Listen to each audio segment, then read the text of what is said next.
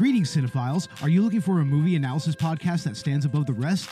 Then look no further than Collateral Cinema, the only movie podcast that matters. We analyze good movies, we analyze bad movies, and yes, we also analyze the in-betweens of the world of cinema. So if you like what you hear, find us on Facebook, Instagram, and Twitter.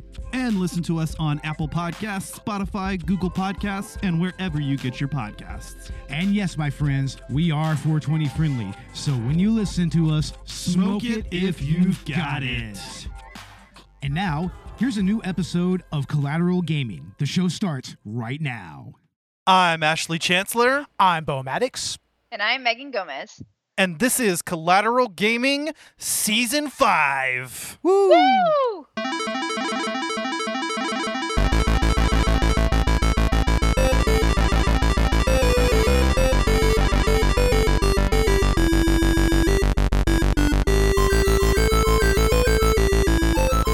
Welcome to Collateral Gaming, the only gaming podcast that matters, where we focus on good games, bad games, and everything else in between in the world of gaming. We are podcasting straight from somewhere in South Texas, and yes, my friends, we are 420 friendly, so whatever you have, smoke it if you've got it. Smoke it if you've got it. And yes, We're that is also the... podcasting out of Georgia. Also, yeah, I'm thinking about reworking the intro a little bit because, you know, up within the core crew of Collateral Gaming, most of us are on the East Coast now, so... Yeah, that makes sense. Thanks, Alan. In fact, you know, y'all motherfuckers in Georgia outnumber me, and that's just downright infuriating. But it's okay, because I may possibly be relocating to somewhere else as well due to occupational developments. But that's a story for another time. Yes, ladies and gentlemen, you did hear Bo Maddox do the his very first Collateral Gaming lead-in. I hope I did well. Yeah. I faltered there a little bit. I'm so proud of you. Oh, thank you. I mean, he's usually our lead-in guy on Collateral Cinema, except for the episodes that I do. But yeah, I thought that because this episode is very near and dear to him, and as our most recurring guest host, it was definitely. It's definitely the right time. Yeah, definitely, especially for a game as important and, you know, paradigm shifting as this one, you know? This is true. Yes, we are talking about Final Fantasy VII. But first, we have a lot of developments in the world of gaming to talk about. We got both a Nintendo Direct. We got some news from Ubisoft. Megan, you seem pretty excited about this. Go ahead and talk about it. Oh my god. Okay, so I'm going to break the news because y'all always get to break the news. We are getting a new freaking Zelda game! I'm so excited. I squeaked a little bit. I'm not even mad. I'm so excited because I know we always talk about Zelda on our podcast, and it's just a big thing for us. We're all huge Zelda fans here, and I cannot wait to see what else Nintendo is doing, especially because they're still holding up with these big consoles and all this stuff with the Steam Deck and PCs. They're still making the most beautiful, interesting games, and I can't wait to see where our favorite adventurer Link is going to go this time, because he's always doing something, I swear. Definitely.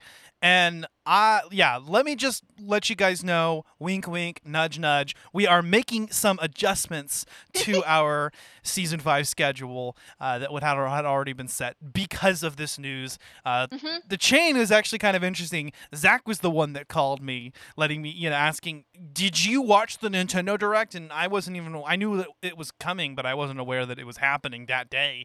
And I thought it was the next day. Yeah, so we are getting The Legend of Zelda Tears of the Kingdom. Yes, it is Tears, not Tears. That has been officially confirmed.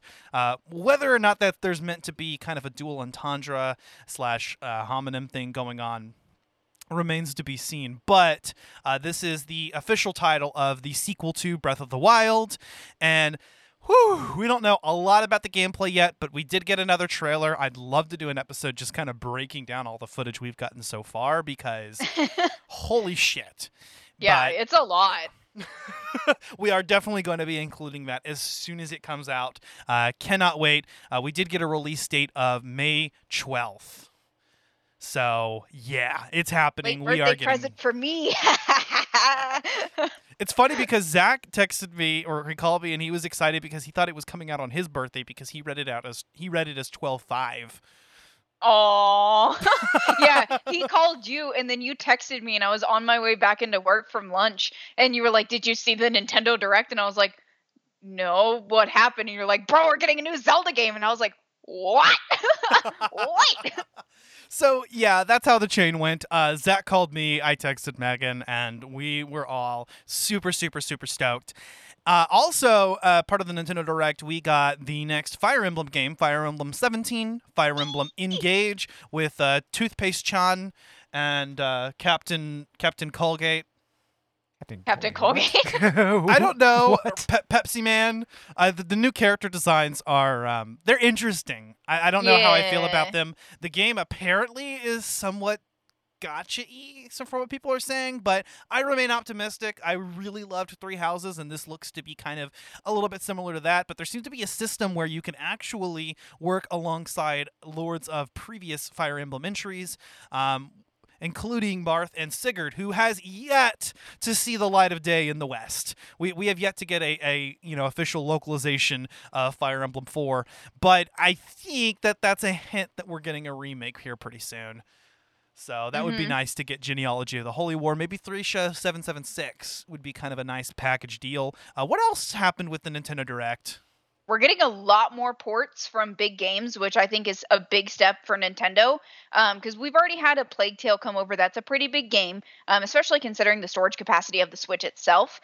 We're going to be getting, let's see, we're getting No Man's Skies brought over.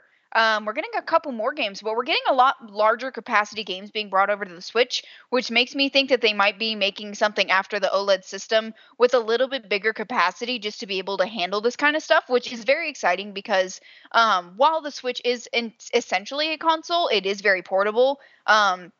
And honestly, I haven't seen a lot on the Steam Deck. It seems that Nintendo is still just pulling the punches, and kind of waiting a little bit, but they're about to just right hook somebody. They're still carrying the market, and I love that for Nintendo because they've done so wonderfully with the Switch. I've been playing it, on and off between that and my PlayStation because I got my PlayStation clean. So she's finally performing as she should be, which I did have a little bit that I wanted to talk about that whenever we get into talking about playing the game and doing all of that stuff with Final Fantasy. But I'm really excited to see what else Nintendo is going to do. It makes me think that maybe we are going to be getting a full capacity console if you're not wanting the portability of the Switch or you don't really move the Switch too much, because we haven't seen any new systems besides just like a redone Switch in a while, and we haven't heard anything from Nintendo in a while besides like what they're releasing on the Switch itself. So I'm kind of waiting and keeping my ear open for that.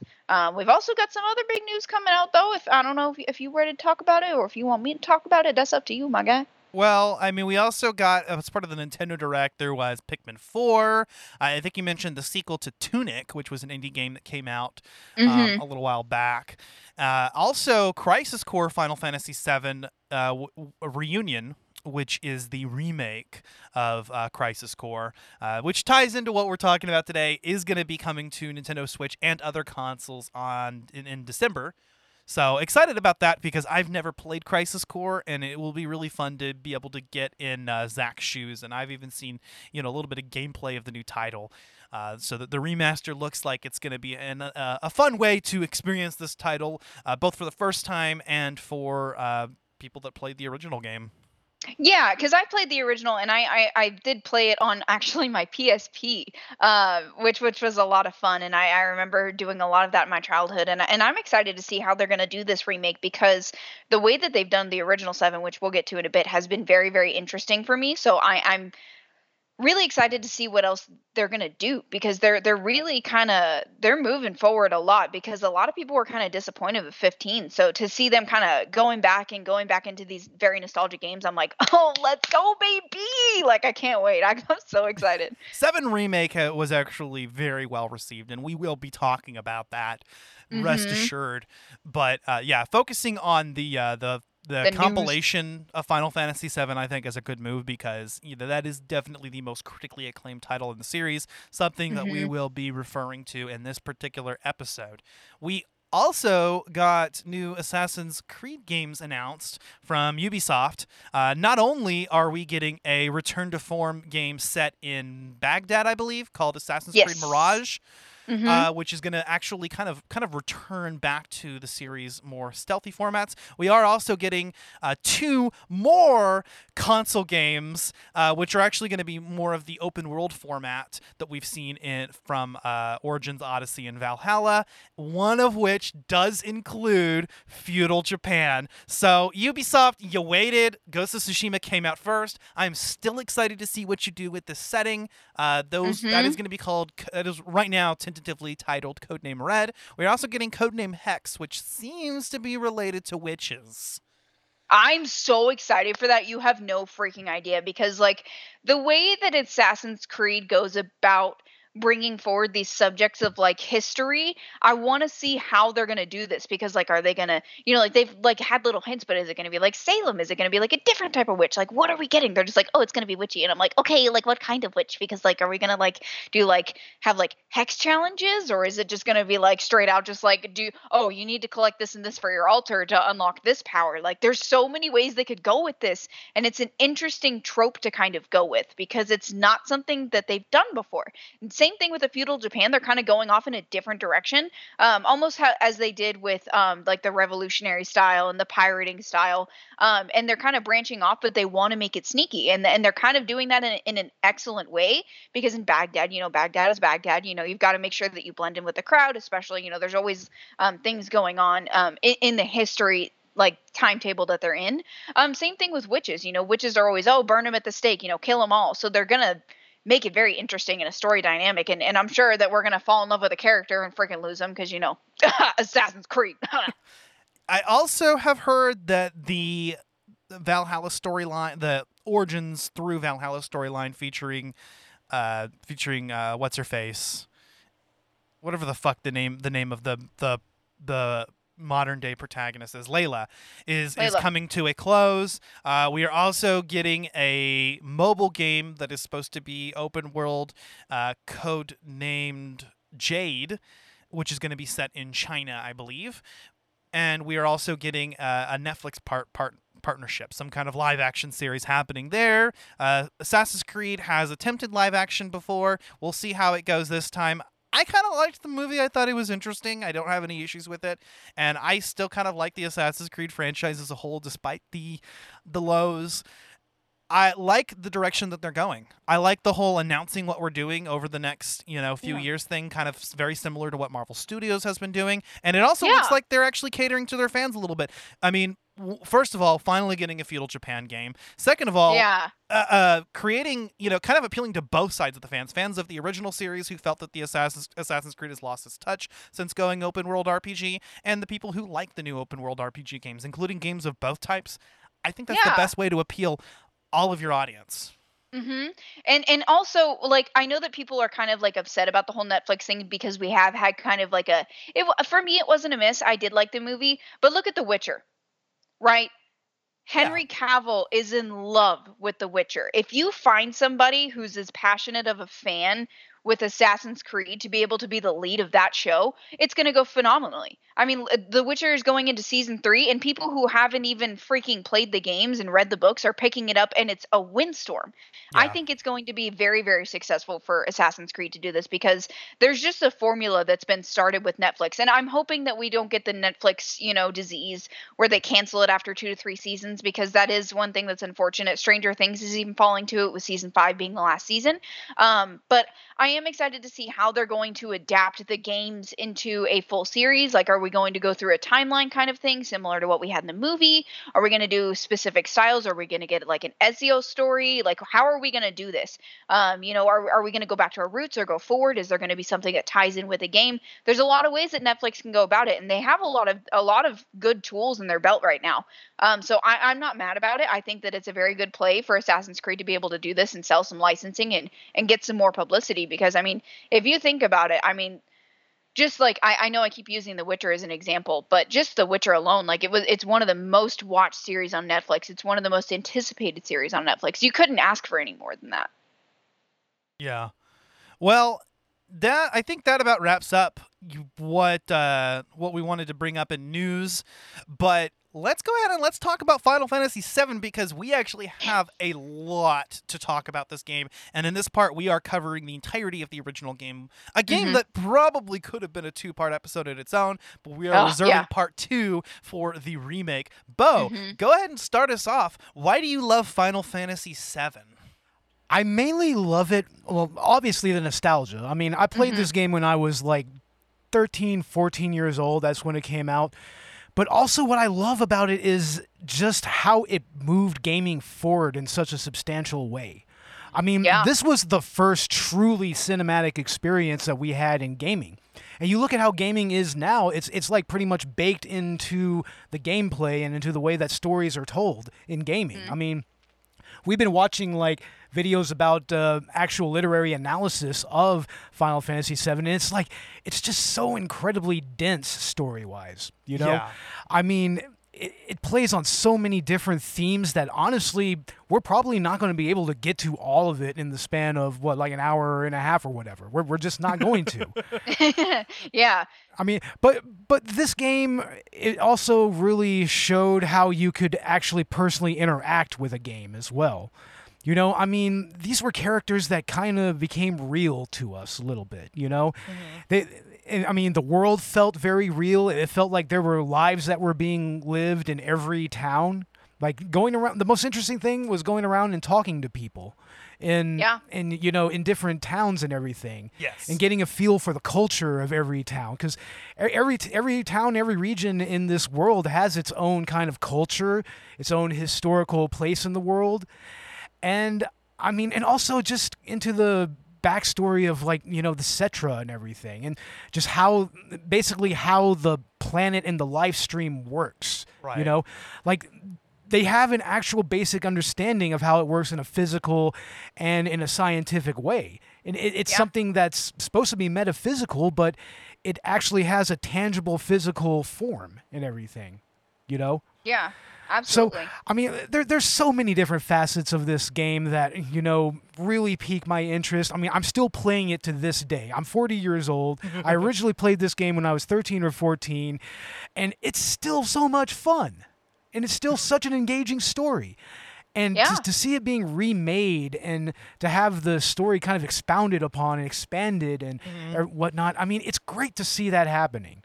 It's like that almost made me interested in new school gaming again. You know, I mean, if you know anything about me, I'm more of a retro gaming kind of person. Like, to me, gaming ends at the PS3 in most ways. But I mean, it's great to see that this story and these characters are now being passed on to a new generation of gamers. You know, I mean, I'm very happy to see that. You know. Yeah, it's so important, especially as the people who grew up playing these games become parents, you know, and I know there's a lot of people out there that are you know, in the millennial age that are having kids, and you know, that like they just, oh yeah, it was this game, and it's very hard to explain a video game, especially to a child. You know, it's not easy to do. It's a lot easier to be able to like pull a story forward and remake a game instead of explaining it, you know, as a parent, because a lot of people who play this game, you know, are now becoming parents, and it's like, I want to be able to experience this with my child. I want to be able to explain this to my children. And, you know, especially as an avid gamer myself, and I still play to this day, I definitely want to be able to share these types of stories. And I am so incredibly inspired at points by these developers, by being able to create a full capacity world and a culture and languages and things like that you know, you normally only see in like movies and TV shows. Like, for example, like Stargate is a very good one. You know, they create an entire, you know, planet, and then, you know, they travel to another planet. It's a totally different type of culture, totally different type of people. And it really created a blueprint of bringing forth this style of gaming of, let's immerse the gamer. Let's bring the gamer into the story. Let's make them, you know, fully feel the form of escapism that really, you know, has passed on to this day. For example, my favorite game to talk about, my favorite game series to talk about, will never not be my favorite, is Horizon Zero Dawn. You fall in love with the characters. You fall in love with the culture and the just absolute immersion of the game, because it really brings you out of your own mind and makes you just, fully relax, and you can, relate to these people. And I feel like a lot of people got that, even in a game like this, where there was a lot of different things going on. 1 year after this game was the release of Ocarina of freaking Time. So it's True. like Yeah. the capacity that they were giving at 1997 coming forward now to 2022 is just incredible. And the fact that they're able to continue to build onto it. And I think that the developers of Final Fantasy are just so excellent at being able to create its own rich story per game. Because, like, there's so much in number 7, and then you go to, for example, number 13. And for me, I did as everybody knows, I go to cons and I love, conventions and things like that. The amount of Tifas and Aeris and Clouds and Sephiroths that I saw was so cool as a kid, because it's like you still see it years later, and you can see, like for number 13, you got to see an entirely different world, and it's entirely different culture and different, antagonists and things going on, and you see lightning and you see all of those characters. But one thing that they always keep is the fucking chocobos, and I love that shit, just saying. Oh, yeah, I stand chocobos myself, man. Chocobo breeding, by the way, great little gameplay mechanic in this game. We'll probably get to that later. That's something that I thought added a lot of character to the game itself. Yeah. So for me, and I'm glad that you brought up Ocarina of Time, because these are both examples of games that have become so ingrained in our culture, especially due to their advent prior to the internet. And a notable example being the numerous fan theories about being able to resurrect Aerith, or being able to get the Triforce in Ocarina of Time. These are predominant discussions that still happen today. I mean, everybody knows it's all bullshit, but it's something that's still talked about and something that everyone can relate to. And Final Fantasy VII is monumental in the way that it took JRPGs, a genre of games that were not nearly as popular in the West beforehand, and actually piqued interest in them. Like Ocarina of Time, this was the game in the series to bring the franchise into 3D, to bring it onto the new generation of 32-bit, 64-bit hardware. And I think that made a huge difference. And it's why we actually started getting interest in some previous JRPG, like the previous Final Fantasy games or Chrono Trigger. Final Fantasy VII is responsible for that. Prior to that, half of the Final Fantasy games hadn't even been localized. Final Fantasy III was actually what? It was actually Final Fantasy VI. That's how screwed up it was. Like, they didn't even release any of these games in chronological order here in America, because this style of game it was just virtually unknown. Right. Now, me and my friends, we kind of knew about it a little bit, I mean, we played Chrono Trigger before, we played all that stuff, but I mean, this was where the formula was really refined into something that was accessible to everybody, Yeah, and I feel like it was a great blending of gaming cultures as well, because, like, for a long time it was like American gaming systems and Japanese and Chinese gaming systems were so different, and this was the perfect just blending of all of that. And now it's like this big, beautiful, immersive culture that we talk about today, and it's like anybody can relate to a gamer, and all gamers relate to each other. And it was because of games like Ocarina of Time and Final Fantasy VII that we have this big, amazing culture and this great community of people who just all get together and talk about video games, and talk about what they want to do, what they're playing, how things are going, all of that. And it's all been brought together by this and Ocarina of Time, and it's so crazy, and it's just so wild to think about. Yeah, and both of those games are unique in that they're kind of their own standalone communal experiences in the world of gaming. Well, like I said, there were these urban legends surrounding the games. There's an entire community, and that was before Grand Theft Auto 3 came out and kind of took over the whole urban legend gaming field. Grand Theft Auto. For me, I had never actually played a Final Fantasy game. I have 13-2 on the Xbox 360. I'd played just a little bit of it a long ass time ago. Remembered running into Mail Flanagan, Naruto's voice actor, and actually being kind of surprised. Yuri Lowenthal, Sasuke's voice actor / Spider-Man, is in the remake, by the way. But I had never really interacted with the Final Fantasy series. I knew of it, but I'd never really gotten into the series. I hadn't played any of the games. This was my first foray into it. And let me tell you, I'm supremely impressed. I understand why this is the most critically acclaimed title of the series, and may I tell you, from my point of view, this is an excellent way to get into the franchise. Yes, especially the remake. Right. Well, what Final Fantasy VII does differently, and differently from every other Final Fantasy game, is its inclusion of the materia system. I think that is one part of it. The other part of it is just in very, very impressive storytelling style, which we'll get to in a bit here, that, that mixes, just a really intricate plot with some subtle storytelling.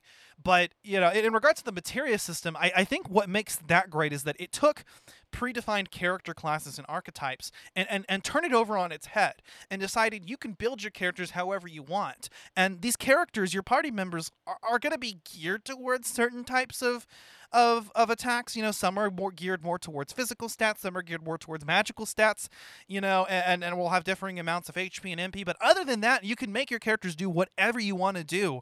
You can have, a Barret be a tank and also cast some spells. You can have Cloud be both a bodyguard and a badass mage. Yeah, exactly.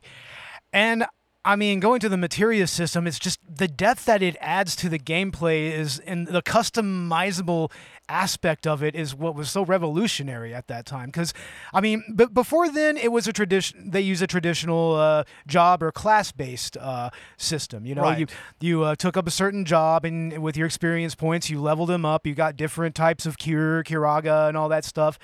And that was what you were. And if you wanted other abilities, you had to change job classes. Here, that is completely shattered. I mean, you can pretty much take like white mage magic, black mage magic, and also materia that might, be better left for like a thief or a monk or something like that. And you can just combine it. It's almost like, pick and play stats and whatnot. You mix and match. It's mix and match, yeah. And what's really great is, I would spend just countless hours of time playing through this game, setting up my materia and constantly rebuilding my characters and designing them for different situations. And yeah, that's the best part of it, is that, you can pretty much set your materia and everything according to what part of the game you're at and what, boss you're battling and everything. What weaknesses that they might have or, whatnot. Yeah. And that even translates now into Horizon. Like, just when y'all talking about that, like, you think about like the areas that you're going to and the creatures that you're going to fight, like it all starts here. Like it's crazy to think about how you can you can open up so much from such an interesting game too, because it's not just like, oh, well, I can do magic or I can do this. It's like, if I want to be a full on just straight up, soldier, I can be a soldier. If I want to be a mage, I'm going to be a mage. And you can just, like, it even though you're with the same character can be translated to so many different types of people and so many different types of gameplay in just one game, which is incredible because you never really saw that before. It was just like, oh, hey, look, I got a gun. Hey, look, I can carry this gun. Look at this. That's cool. That's fine. Final Fantasy VII is also notable for introducing a more futuristic setting to the franchise. Yes. Well, what's interesting to me is that it's almost like this weird inversion of steampunk where, you don't have the gothic Victorian aspect to it. It's more like the ultimate combination of cyberpunk and steampunk in a way. Yeah. Yes. And so you've got party members carrying swords and guns in the same battle, and that's or just fists. You've got martial arts and just everything combined. Anything that you could think of is in this game, and it's just fantastic. I love the inclusion of materia, which is actually the crystallized Mako, which is actually from the life stream of the planet. There's a whole lore system that's established throughout the game, and again we'll get into the story here in a little bit. But it is just so cool how all of these aspects of the story are integrated into gameplay, and it's done so well in that three-dimensional environment. I mean, with the way that they were able to take 3D characters and put them onto pre-rendered backgrounds, not dissimilar to some of the early Resident Evil games. In fact, it was actually Yes. lifted from the first Resident Evil. That's what inspired it. It actually allows for a form of storytelling that just... Again, it is actually what led to an interest in Western audiences in the genre and the style of gameplay. Yeah. Which, thank God for that, because that's all I play now. But I just was blown away by how complex Final Fantasy VII is, both in terms of gameplay and in terms of story. There is just so much. My only real complaint with the game is that it's been really easy for me because most of the bosses in the game can be beat by just spamming your most powerful attack. Yeah, well, fight Ruby Weapon and then get back to me. Yeah, so quick confession, this game is so long, I haven't actually completely finished it yet. I got to the Northern Crater, I pretty much did everything I wanted to do there, and I got to the point of no return. I'm consulting a guide, but not following it step for step, because I kind of want to explore the game on my own, but I think it's worth it to check out a guide if you're playing this game for the first time, because there's going to be a lot of permanently missable items, and it's also going to tell you, what materia are going to be best for what areas or boss fights that you're about to experience. Because a lot of times the game will just throw you into a fight, and you don't even know, maybe this boss is weak against lightning. Well, shit, I wish I had equipped lightning materia. Let me go reload my save file. Yeah. Do that. Yeah, and something that I wanted to, before we leave the subject, is so, Bo, I'm 24 and you're 40, and I've experienced this game in my childhood, but we've had it so differently because this game was a little bit older. This game came out a year before I was born. Oh, okay. And I played it later, but it was still, it's just this thing with these games that are older, and it still holds up to this day, I feel like, but it's one of those things where it almost escapes like the time that it passes, right? So even though this game was released in 1997, it's still a beautiful game in 2022 when we can see the pores on players' faces in other games, which is something that I'm just so enthralled by because it's an interesting thing to like think about.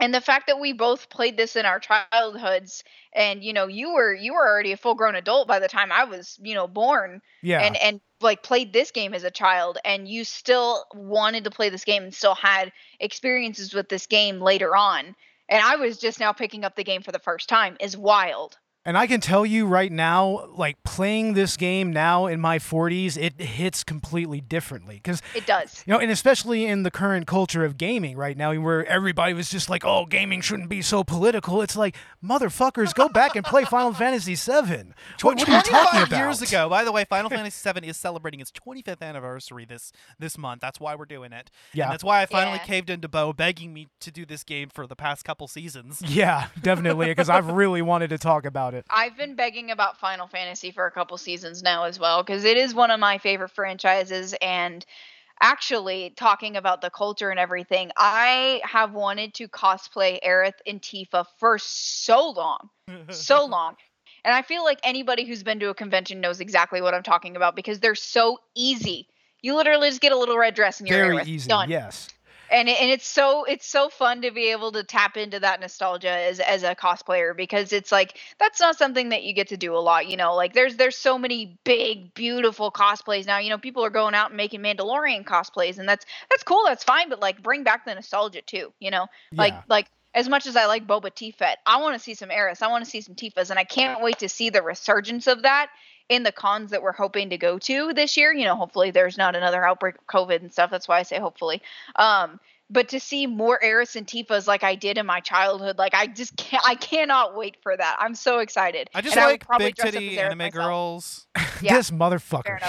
Fair enough. No, we talk about it all the time. It's fine. We love big titty anime girls. Big titty Tifa- anime girls? Okay. Tifa is the ultimate big titty anime girl that is your best friend from childhood. That Mommy? I'm sorry. also- Mommy? Mommy. Also, she and Cloud totally banged under the high wind. Don't at me. I'm not so sure that that's a controversial opinion in the world of gaming. The I think the Aerith stands seem to think that I guess they just want Cloud to suffer, and even though Aerith died, he should never be happy again or be in love with anybody else. Because I like the dynamic between Cloud and Aerith too. Don't get me wrong, but I'm a sucker for that childhood friend thing. I gotta say, and Yeah. Tifa, Yeah. honestly, I don't think that they were ever going to let Aerith and Cloud hook up, even if she did survive. I think that Tifa was always kind of the main canon for her, main yeah. canon love interest for him. I kind of want to say so. I mean, especially because Aerith dies, but You know, it definitely seems that they're heading that way, but what I like about the game is that they do leave that ambiguous. Even in the work that comes afterwards, like Advent Children, they're not clear on whether Cloud and Tifa end up as a couple or not. They want to allow people to kind of make decisions. The fact that you get to pick whoever, you know, you get to go on a date with in the Golden Saucer scene based on the hidden affection system. Did you ever get? You never got Barrett, did you? I want to get Barrett. I've done it. I got choice. Barrett. I got Barrett on the date once. I did. It was fucking hilarious. Fuck yeah. Also, you can get Yuffie and she gives you a kiss. Aw. Oh, I love Yuffie. She's so pretty. Mommy, I'm sorry, mommy. Aw. But Yeah, I oh man, especially because like both like all three of them, because there's definitely like a love triangle thing for a minute there. All three of them have such like Aerith has a less of a harsh exterior, but Tifa and Cloud just have the most hard exteriors, except for towards each other. They're very Cloud soft. definitely acts different around Tifa. I mean, around Barrett and Avalanche, you know, he's just kind of detached. He doesn't want really anything to do with them. He's aloof. Around Aerith, he kind of tries to act a little bit too cool and impress her. He's kind of awkward. But around Tifa, he's his natural self.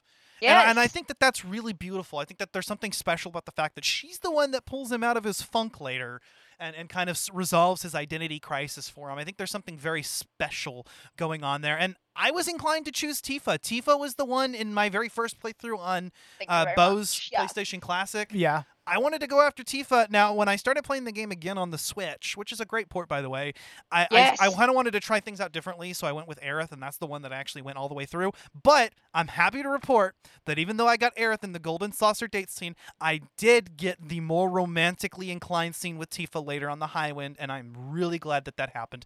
I just kept Tifa in my party as much as possible, and I was nice to her as long as it didn't take away from my affection points with Aerith. Yeah, well, here's the thing about Aerith and Cloud, though. Aerith is the type of character who she could cut through people's bullshit very easily. And that's really why she's a perfect foil to Cloud, because she sees through his bullshit. There's a good argument for both. She sees through that, you know? So Aerith sees through the bullshit, but Tifa is the type to like slap him back of the head like Gibbs style, like NCIS style, and be like, get your fucking shit together. Like, shut the fuck up. Think about it for 2 seconds and like really look at this. And he's like, damn, bitch, you right. Like, and Aerith's just like, yeah, no, like I know you're fucking lying to me, but anyways, let's go on and talk about something that I'm interested in. Like, she's a little bit self-centered in my opinion in a lot of the scenes, and I feel like Tifa's more giving and more love. Like, she's a very harsh woman, don't get me wrong. Like, she could like literally glare at you and cut you like just with a glare, but she has a very like soft giving persona, and she gives that in a way of being like, hey, don't fuck this up, like shut up, think about it, and don't be stupid.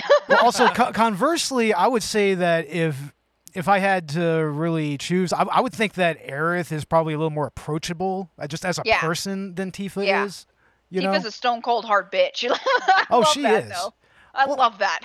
But I mean, Aerith is cool, man. She's cool. She's a cool chick. They're both she's great. She's a hippie child. And by the way, regardless of what you think, the developers 100% intended for there to be romantic subplots with either one. The subtext is there either way.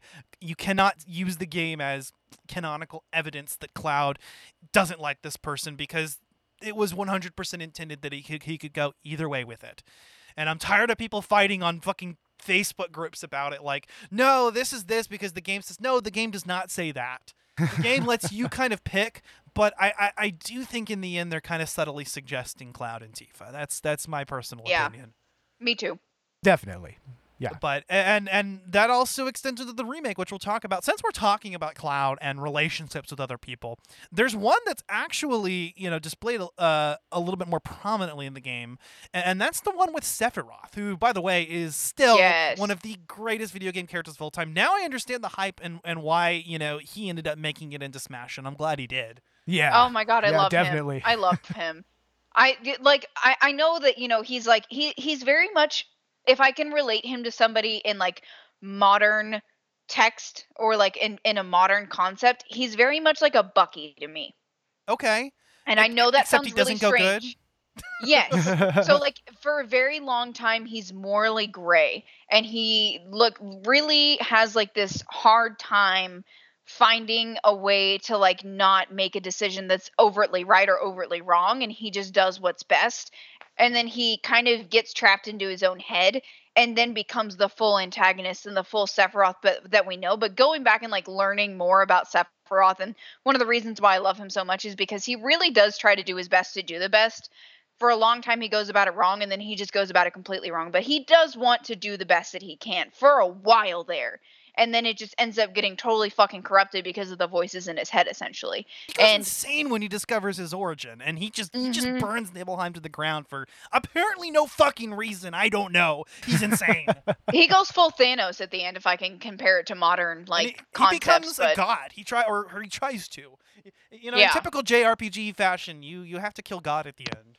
Oh yeah, Yeah, that's yeah. a constant theme with these types of games. Yeah, definitely. 100%. What's always. interesting is the dynamic between Cloud and Sephiroth, though, because Sephiroth is the hero that Cloud wants to be. From ever since he was a child, he Yes. sees Sephiroth as this Big brother. this- not even that, his hero, you know, his Iron Man, Yeah. his guy that he wants to be. And you know, the difference between Cloud and Sephiroth, even when Cloud enlists in Shinra, is just enormous. One of the best parts I love about the storytelling in this game and the way that it's told, even within day-to-day game, you know, moment-to-moment gameplay, not even within cutscenes, is the moment in the flashback and when you get to Calm. I love how the game actually, first of all, lets you play through the story instead of just having it be a cutscene. You know, there's a lot of show don't tell. Yes. But what's really cool is there's this moment where, you know, you have Sephiroth as an AI-controlled character in your party, and he is just vastly overpowered. Cloud can Mhm. barely put a dent in monsters, is probably going to die within battle and have Sephiroth have to revive him. But Sephiroth just takes away at these enemies, and then later on back in the present, even after all of this time, once you leave Midgar, there's this enemy, the Midgar Zala, this fucking serpent that comes after you that is just near unbeatable at that point in the game. It will take your party completely out, and you need to get on a chocobo to try to evade it. That's the best way to move it. But Sephiroth fucking impaled one on a tree. Yep. Like it's nothing. Just shows the difference between Cloud and Sephiroth is just enormous, and it just kind of further leads to Cloud's identity crisis that is central to the plot of the game. Yes. Yeah, it's like all the disassociative states that he gets into throughout the game. Like it's kind of a little more pronounced in the remake, Yeah. but here in this game, I mean, whenever he freaks out, you're just like, whoa, like what's going on, dude? Yeah. Where are you actually from? Who actually are you? You know? Yes. And of course, I mean, especially with Yes. identity playing such a huge role in this game, that's one of the major themes Yes. of this game. I mean, he's essentially just a blank slate in the end. That's really what He Cloud is. is. Yeah, it's like, who are you after all of this? Who really is Cloud? And I'm so intrigued by that, because it really is, and I know this is going to sound very strange, but it reminds me very much of like soldiers who are reinitiating back into society and like getting back into society after being at war for so long. And you know, being the spouse of a veteran, I've you know, like Alan, you know, has been out for a long time, but he's told me about how like different your brain thinks, and you know, you are an essentially like changed person when you join the military, and that's the same thing with this. And you know, it's like, who are you after the guns? Who are you after the fights? Who are you after all of these things? And it's very, very interesting to see how they bring that forth, especially in a JRPG game, because you know, it's a, you know, they do have, you know, armies in Japan, but it's not the same. Like the American army is very different. And I love that, you know, that's something that I can compare that to, and that's something that, like, if I'm talking with somebody about, like, you know, like identity and things like that, like, who are you? Like, I do bring up like the points in this game where it's like, who do you become? How do you change as a person? How do you build yourself back up after going through something so intense? Because like he's been, you know, trying to be this perfect image of the perfect soldier and just trying to be so much like Sephiroth that he ends up breaking himself apart, and he loses his own identity. He doesn't know who he is anymore. And it's the most interesting thing that I can get out of storytelling for a game, because it's not like, I know who I am, I'm this person. He's like, who the fuck am I? What am I? Yeah. I don't even know. Interesting too, because right now on the TV we actually have the scene right before what you're actually looking at right now, but Yeah. there's a part of the game, and this kind of ties into the way that the game, interweaves gameplay into the story. But there's a part where Sephiroth is basically using the Genova cells in Cloud's body to control him, and there's a point where everything you do, no matter what, is going to lead Cloud to try to kill Aerith, and there's nothing you can do. Every button you press just leads to him closer to being able to do that. I love how the story is explored in that way, and again, it's another dynamic between Cloud and Sephiroth. Sephiroth owns him. He does. He tries so hard to be him, and then he ends up being owned by him, and it's almost like this hero child kind of setting to this slave owner setting where he's like, I am enslaved by the thought of Sephiroth and the being of Sephiroth, which is so weird but so interesting.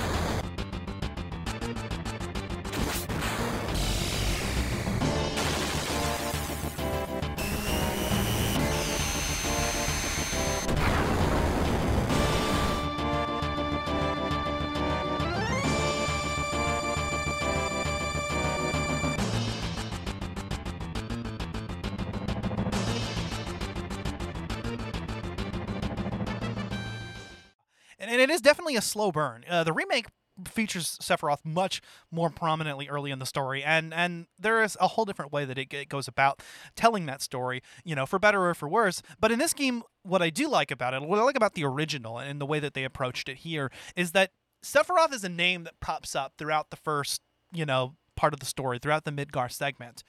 But you don't actually ever see him until the flashback scene. And so you're just kind of building up to this figure. I mean, up until that point, Shinra was the major antagonistic force. And by the end, you're fighting against Shinra, you're fighting against Sephiroth, and you're somewhat even fighting against the planet itself.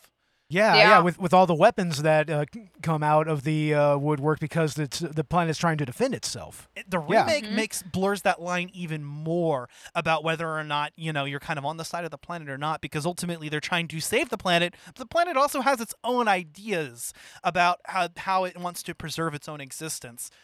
And we will talk about that in part 2.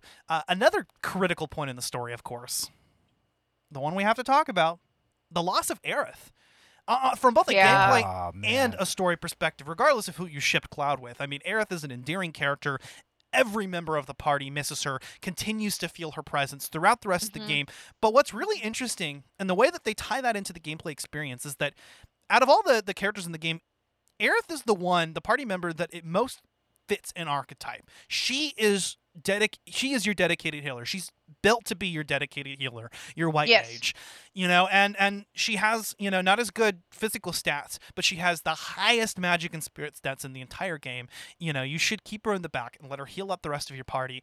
And what's crazy is when she leaves midway through the story, which is one of the biggest twists in video game history. That hole is felt throughout the rest of the game. You never quite have a character that fills that role very well. Well, and that's not discounting the emotional toll it takes on the player when that moment happens. I mean, let me tell you, back in the day, when that happened, that was devastating. Yeah, I cried like a baby back bitch. Oh, seriously, it was a devastating moment. I mean, they built this girl up to be like just this really fun and awesome character who actually has a very big role in the stake of the planet, and then she's just kind of unceremoniously killed. You know what makes me feel guilty is her mom tried to prevent all of this. She didn't. She Mm-hmm. told Cloud to go. Definitely. And Aerith insisted on coming. And it's kind of like, how culpable is Cloud and the rest of the party in that? I wouldn't say that they're very culpable I in don't it think because so. in the end, Aerith made her own choice to go with. She did. That's the Go with that. conclusion you come to, but you ask yourself that question, and I'm sure Cloud does.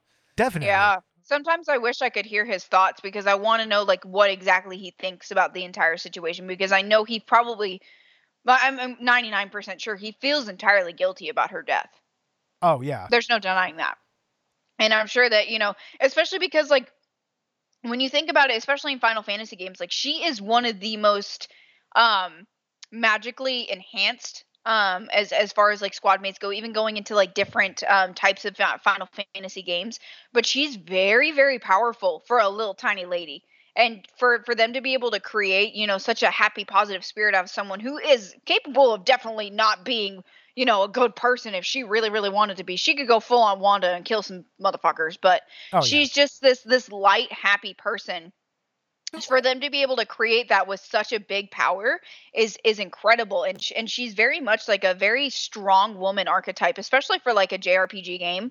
And she's just so enthralling as a character, and like and I agree with both of y'all. The loss that you feel when you lose Aerith, like it's like is if like when you're a child, if you lose like like an aunt or an uncle or a parent or grandparent, it's like no one ever makes like a food the same way they do. It's like like for me, like I can never make a fried egg the same way my granny made it, or egg in a hole the same way my granny made it. I can try as much as I want to, but I can't do it. Wasn't it Tetsuya Nomura or one of the developers who Hironobu actually... Sakaguchi. Okay, Yeah. it was Sakaguchi, Yeah, actually. the death of Aerith was inspired by the death of his mother. His mother died Yeah. while they were making Final Fantasy III. Here in the States, it was Final Fantasy III. But, I mean, and he really wanted to kind of really convey what Capture that that. loss feels like, and he nailed it on the head, especially in a game that old and with that type of technology. And it's all based on the story elements, God, this game gets so deep. And before we forget to talk about it, okay, this game opens up with you joining eco-terrorists. One of the main villain factors, one of the main antagonistic forces in this game is a corporation that has control over the government, where the mayor is little more than a figurehead. It doesn't get more political than Final Fantasy VII. I'm sorry, this game was leftist as fuck. This game was based as fuck back in the day. And Barrett is based as fuck. Oh man, he is so gung ho fucking anarcho-environmentalist. It's fucking amazing to watch. What a fucking Chad. Maybe my favorite character. He probably Yeah. he full on like football tackles people for not using reusable grocery bags. yeah, exactly. and I kind of relate to him a little bit because he's got a Yeah, daughter, and same. that's his ultimate goal. I mean, Cloud actually brings up at one point towards the end of the story that you don't even necessarily need to want to altruistically save the world. Have a personal motivation. He's just trying to settle the score. And Barrett just wants to keep his daughter safe. He wants a world for his daughter, his adoptive daughter, Marlene, I might add, who was the daughter of his best friend, Dine. Yeah. Dine. He just wants her to grow up and be happy, and I connect to that so much as a father. I get it. Mm-hmm. I have a little girl that's not, that's probably around the same age, maybe. How old is Marlene supposed to be? I think she's supposed to be like 5 or 6. Okay, maybe. so she's a little. Yeah. Okay, so Marlene's actually a little bit older. My kid's 3, but I understand. When you have a kid that Mhm. little, you just want to protect them. And Barrett feels this immense sense of guilt for not being able to be there, but he's like, I'm sorry, baby. I gotta save the world. Yeah, exactly. even like as a step parent, and that kid didn't come out of me, but that's my baby. If I can do something to make sure that she's safe and she's gonna be able to grow up and be a happy person, I'm gonna fucking do it. I'm gonna do everything that I can, whatever I need to do. If it means working extra hours, working until my nails come off of my fingertips, like I will do it because she deserves happiness and she needs that. And that's my personal goal. And I always make, Alan and my stepdaughter, the forefront of like what I do. So like to see him do that as the capacity of an adopted father, really resonates to me personally, because it's like that kid didn't come out of me, but that's my baby. Don't talk about my baby. I'm Exactly. gonna get the old 1-2. And I gotta say that at least in the remake, they make their relationship even more wholesome. Yes. I was just like, oh, yay. I've only done the intro, so like I'm very excited to see that because I have been waiting for this remake for a very long time. And when I saw that they were doing the remake, I screeched like a banshee for probably a full 10 minutes and almost fainted because I screamed so much. Like I was very excited. And I love that they are able to create a capacity like this of just showing like the full extent of like love and grief and like all of these things that like we all go through as humans. Like humans are very, very emotional, even if they don't want to admit it. If people want to say they're cold hard exterior, like internally, like they have a lot of boxes that are about to explode. And the fact that they're able to bring forth and like show you like a relationship like that is just, it's incredible to me. Yeah, and I will say for a game that already was pushing the technical limitations of its time, to be remade in a capacity, and with today's technology is really exciting. What I love about Final Fantasy VII is that, it really pushed the boundary for a story that you could tell. And at the time, this was groundbreaking. Those FMV cutscenes that were pre-rendered, by today's standards, they may not look as impressive, but hell, I think that they hold up. And also the way that they actually integrated cutscenes into the gameplay itself. This was among the first games to really do that. Yeah. Nowadays, that's Yeah. a very, very common thing.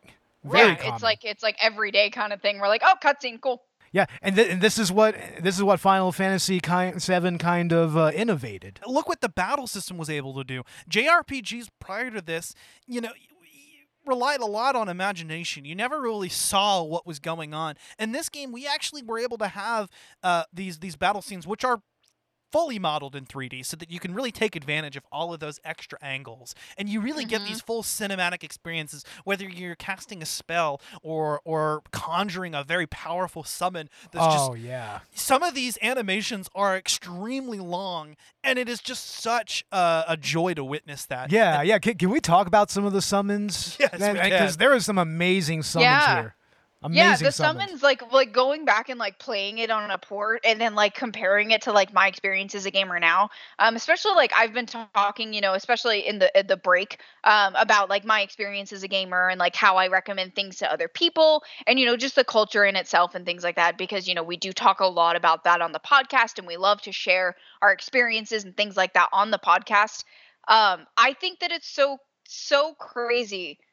And it just it bewilders me that there's like I can tie an experience from a game from 97 to, for example, 2011 in Skyrim, like the way that you can like just push your hand out and summon an ice Atronach from Skyrim. It's based on fucking Final Fantasy VII, and you're like, oh my god, this really was the flour in my fucking bread.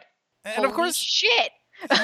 you have your typical, you have your returning summons, your familiar faces, your Ifrit, your Shiva, your Bahamut, but then you even have some new faces and some new variations. There are 3 versions of Bahamut, and they're all fucking cool as hell. Oh, yeah. Did you ever get the Chocobo summon? Yeah, Chocobo. It's so fun. It's so funny. Like, have you ever got the fat Chocobo? No. Yeah, no. Sometimes it'll conjure up a fat Chocobo that'll just come down and just land on your enemies. Yeah, they actually Like make a that into a Snorlax? separate summon in the remake. Yeah, but yeah. In this one, I believe that there's a random chance that can happen, that you can get a fat Chocobo. What? Yeah. I never knew that. I love that. Oh my god, it's like a Snorlax, but it's a fucking Chocobo. Oh my god. I need to. I'm look playing it up. the remake right now. Yeah, I'm doing or it. look it up on YouTube. They probably have footage of it. Speaking I'd of imagine. Chocobos, there's a whole Chocobo side quest.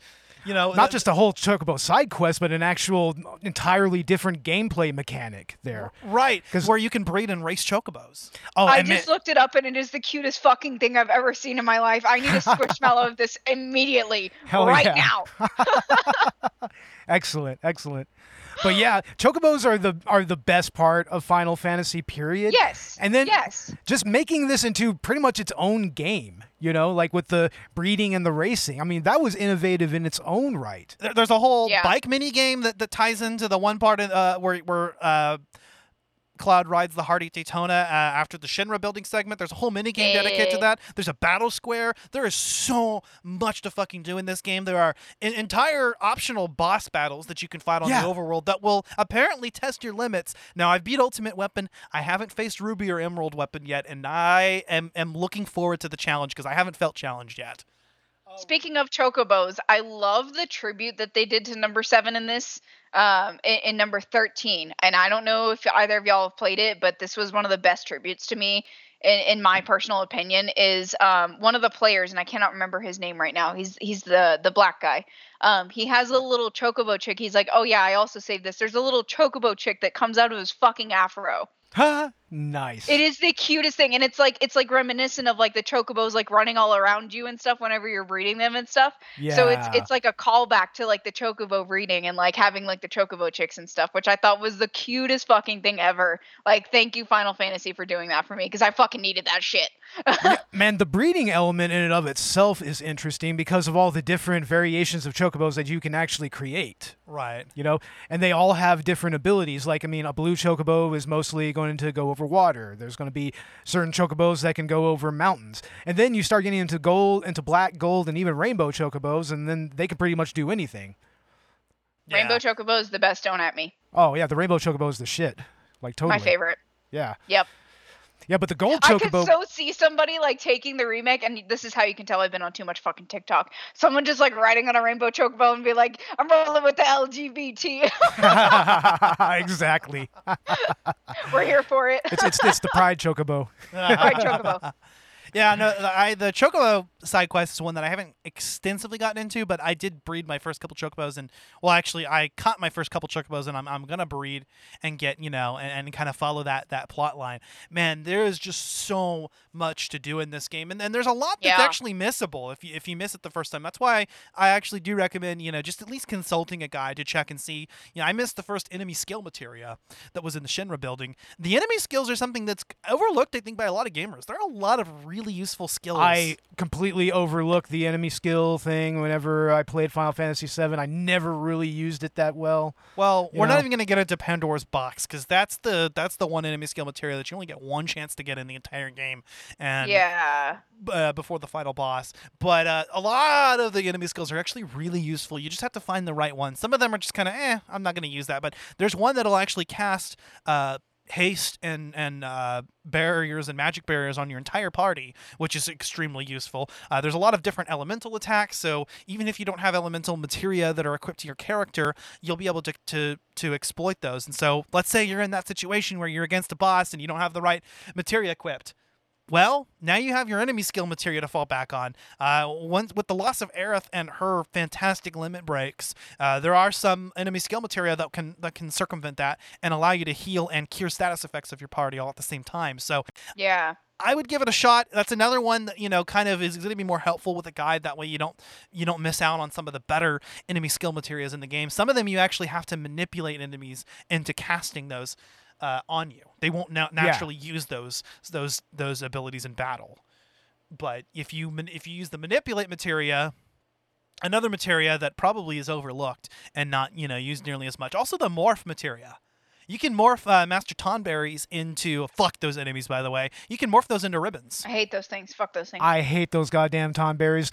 It does remind me of the Tonberry summon in Final Fantasy VIII, though. That's actually a really useful summon in that game. But here, it's like, no, Tonberries are assholes. Straight assholes. Oh, fuck those guys.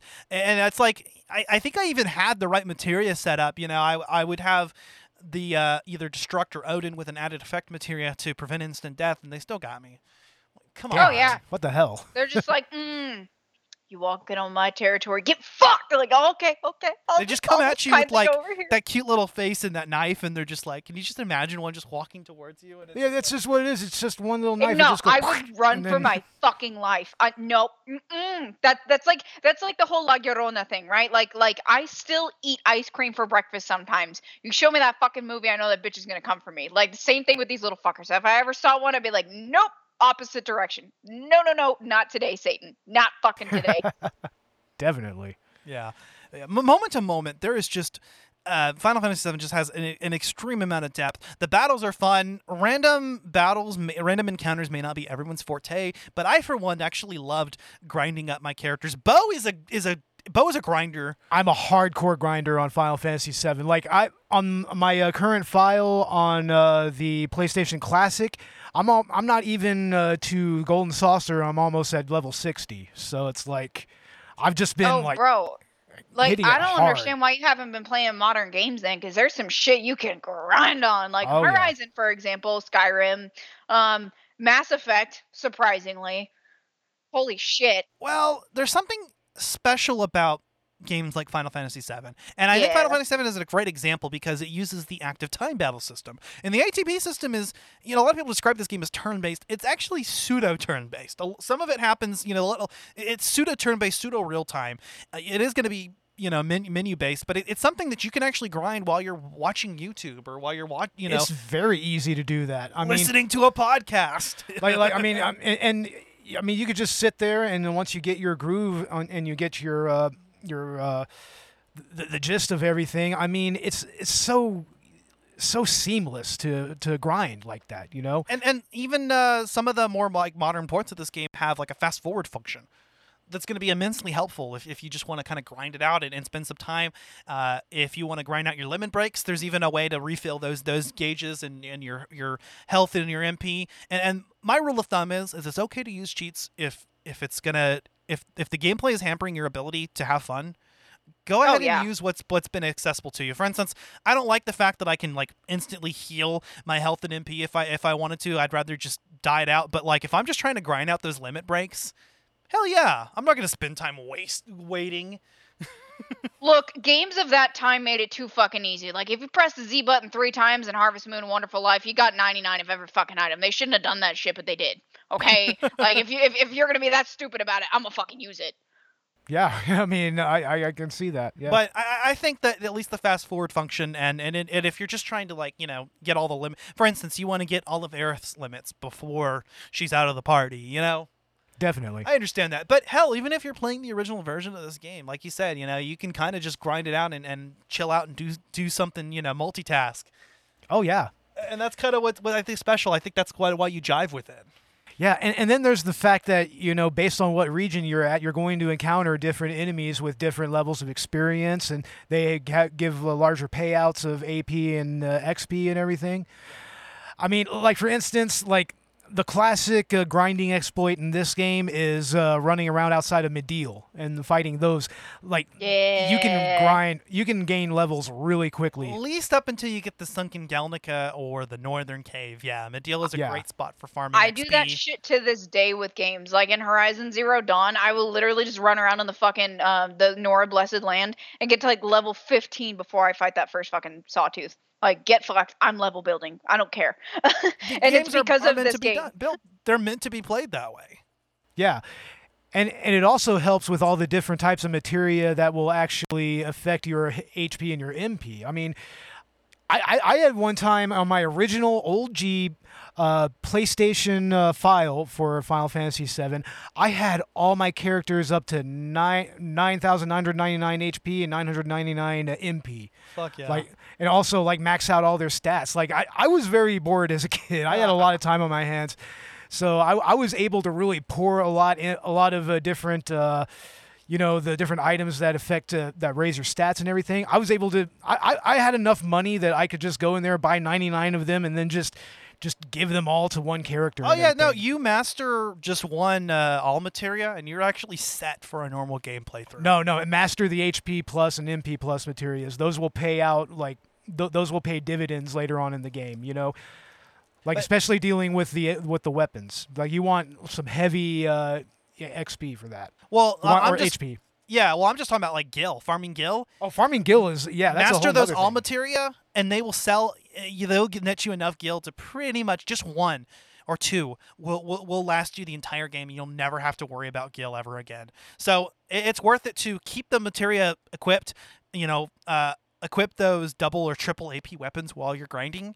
And that way you can sell those, and you'll never have to worry about it. And that's what's really nice. I also loved just happening upon new materia in the wild and getting to try out new abilities. Yeah, that's all. It's always fun when you come across a new materia that you didn't have to buy or whatever.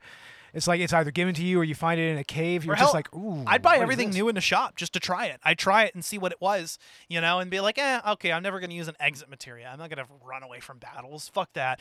But I have it, Yeah. And then I think that there's a bonus. I think that's how you get the master the master magic materials, you have to actually master every magic, every green materia. Yeah. Oh, So- I've done that before. On my old school file. I use the shit out of exit materia because I'm a scared little baby back bitch. It's fine. I'm like, oh shit, I'm gonna die. Never Well, then mind. your Chocobuckle enemy skill will actually be really high level. That's Yeah. true. Also, on the note of grinding characters up and raising them up to their max stats, Barrett and Vincent can actually overflow glitch with their ultimate weapons. Oh yeah. So you can actually instant kill some enemies by just dealing that much damage that it turns into a negative value. That is a lot of people actually struggle to do that. With Vincent, you have to grind hundreds of thousands of kills to get there, but Oh, you can do yeah. it. But with Barrett, just equip all of your maxed out materia on his missing score weapon, Yeah. and apparently you can overflow. Oh, definitely. So there are some game breaking characters. I fucking love Barrett though. He's just great, and He's I one love of the best fact that party you- members. He Honestly. is. Like, he's like your tank, and he's just like, yeah, bro, I got you, man. Like, give me like 25 seconds and a beer. I got this. Like, okay, you got it, buddy. I like him in the remake, especially. Yes. When he's fighting, he's like, "That's why I couldn't get this." Yeah. He also does the fanfare, and so at the end of some battles, he'll go ba ba ba ba ba ba ba ba. Yeah. he's the most sarcastic character, and I love that about him because he's like the comedic relief, and I very much am that person. Like, I literally am the resident goofball, so I resonate with him a lot, and I know that I'm just always goofy all the time. Even in it, I can be serious, but I don't like to be because life is too serious, and he's just very much that type of person. So he's always been my favorite squad mate, like every time. I don't give a fuck. That's Also, my bestie. let's talk about the soundtrack too. Oh, and Megan, I man. know that this is going to be a topic that 'cause I think this is one of the best soundtracks of all time. I mean, Bo actually leaves the main theme on, and like that's kind of just become like part of coming over to his house is just hearing that Final Fantasy main theme. I'm pretty partial to the battle theme. I love it. Ba ba ba ba ba Yeah. ba ba ba ba da da da da da. Or that Yeah. or that boss battle theme, and when you first hear that, it's like, all right, we're getting metal now. Fuck yeah! And from what I Yeah, understand, no, they for sure. redid the that song, and it's an even thrashier song now. So Hmm. hell yeah! What did you think about the soundtrack, Yeah. Megan? I did not use this much of the soundtrack just because, like, as a gamer, you know, I've listened to a lot of other soundtracks, and like I'm gonna cry about Commander Shepard a lot of the time while I'm studying, but it's fine. So for me, it's just like as a very much I'm graphics oriented and I'm audio oriented. Like, when I'm focusing on my work, when I'm studying, you know, when I was in college, I'm thinking about going back again. I listen to soundtracks of video games, and this one is one that just isn't so like inspiring. Like the battle music, you put that shit on at 2 a.m. with 2 fucking cups of coffee in your system, you're gonna finish that essay in 30 minutes stat.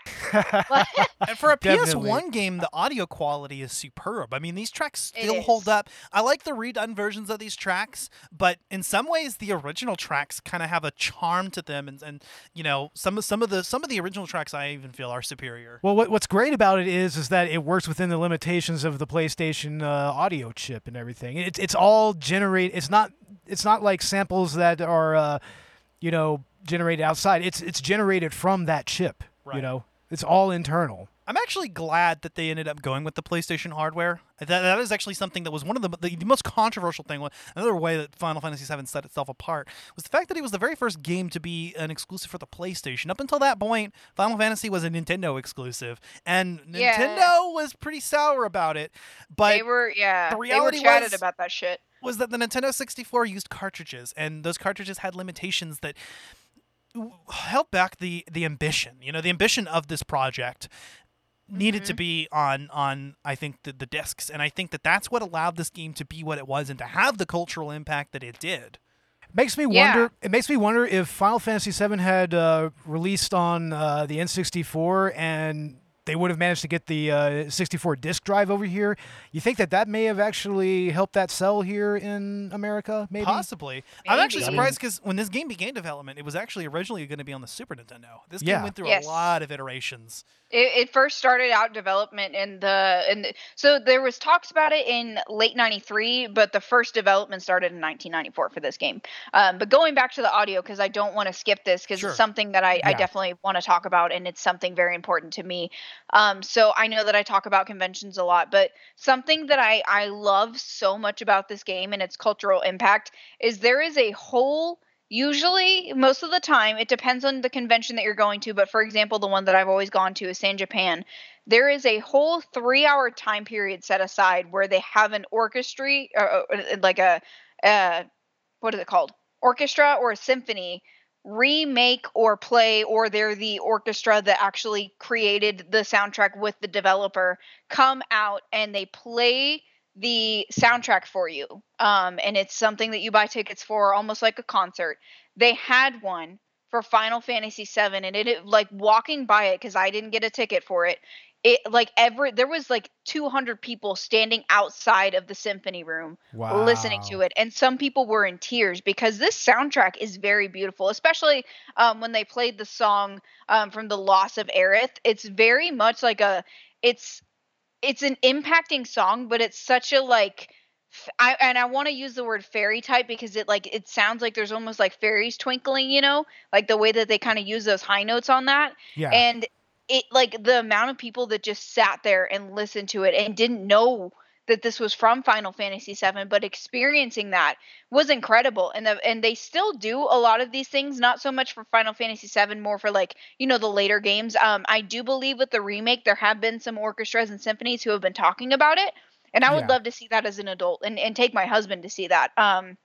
Even though he's never played Final Fantasy games, I think it's something that he, as a gamer, would be interested in because soundtracks are a very, very important part of a video game, right? It's just 100%. like a movie. It's like the corn chasing song in Interstellar, right? That is one of the most beautiful and ethereal songs in soundtrack history, and Yeah. it still resonates to some people this day. Like you get a feeling when you hear that song. Yeah. And I love that this soundtrack, with its capacity and with the capacity of a 1997 game, mind you, like you're over here hearing da da da da da da from fucking Zelda, and you're over here fucking sobbing your eyes out about fucking Aerith. Like it has an impact, and I don't listen to a lot these days because it makes me like stressy depressy because I'm like fuck Aerith. But Definitely. I will listen to some of the songs on the soundtrack when I'm working and just remember like the artistry that is brought forth in this soundtrack, and I just absolutely love it.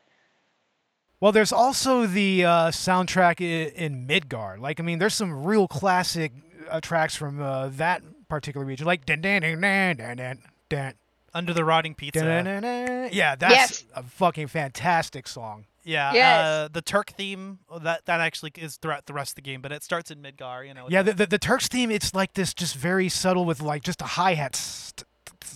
It's almost like And this. it sets the tone. It really did. It set the tone for like what they thought a video game soundtrack could be. And this game really does create kind of like a blueprint for how things have emerged over time. And it's like when you watch sequences of games, especially like as like I go into like analytics of thinking about like gaming and soundtracks and stuff like that. And this is something that I talk about with one of my friends a lot in length. I just get so brought back into the fact that like there's moments in this game where you're just sitting there chilling, you're fucking, farming chocobos and, raising your chocobos, and there's just this cute little soundtrack in the background. And you wouldn't have a lot of that kind of stuff in today's games without like moments like that where you just have that little hi-hat and it's just something where you're like I'm having a good time. Like it's just one of those things, and you don't get tired of the soundtrack either. You know what? Yeah, I really, really love the Chocobo theme. It's just so uplifting. Yeah. But Yeah, also it it is. kind of has that, it evokes the imagery of a farm, kind of. It kind of almost sounds like a backwoods country kind of song in the context of this world a little bit. Yeah, every track in this game I think totally fits the situation. You were talking about the Aerith one, when she dies.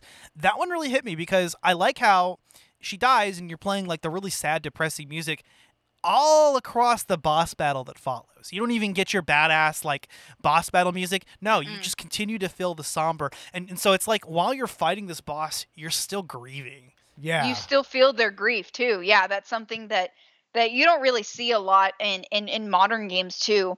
They always bring it up in conversations, or you can talk with your NPCs and it's like, oh yeah, I miss them. Like, a good example, a great example. I don't know if either of you have ever played Gears of War.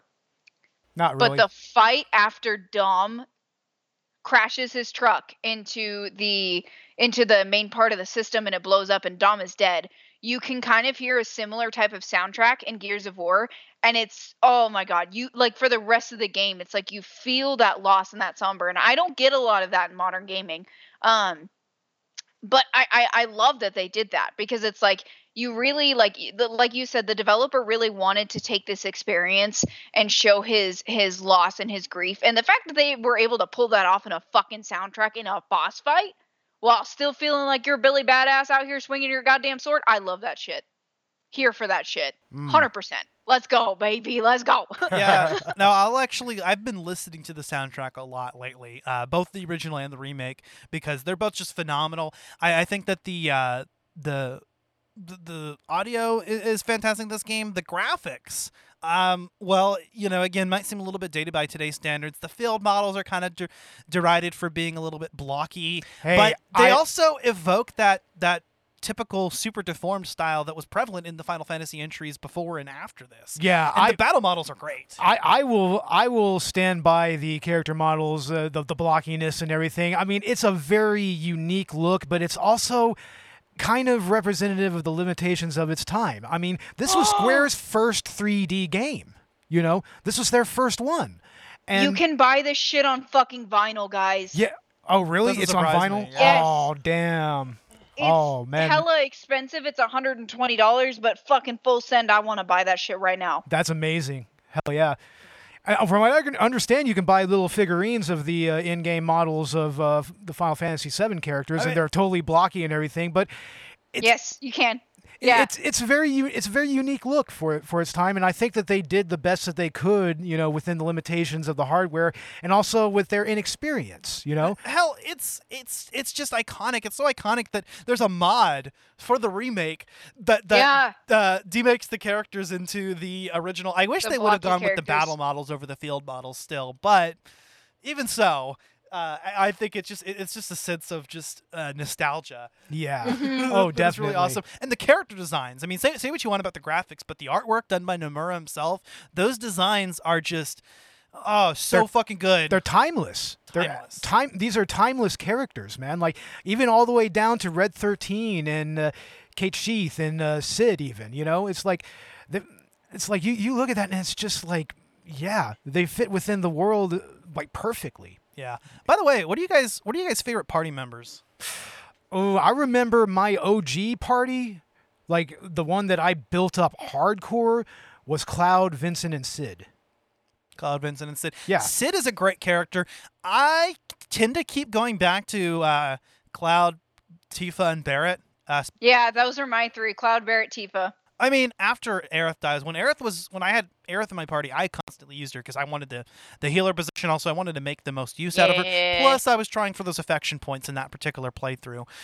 But Cloud and Barrett, god tier characters. They have great stats. Yes.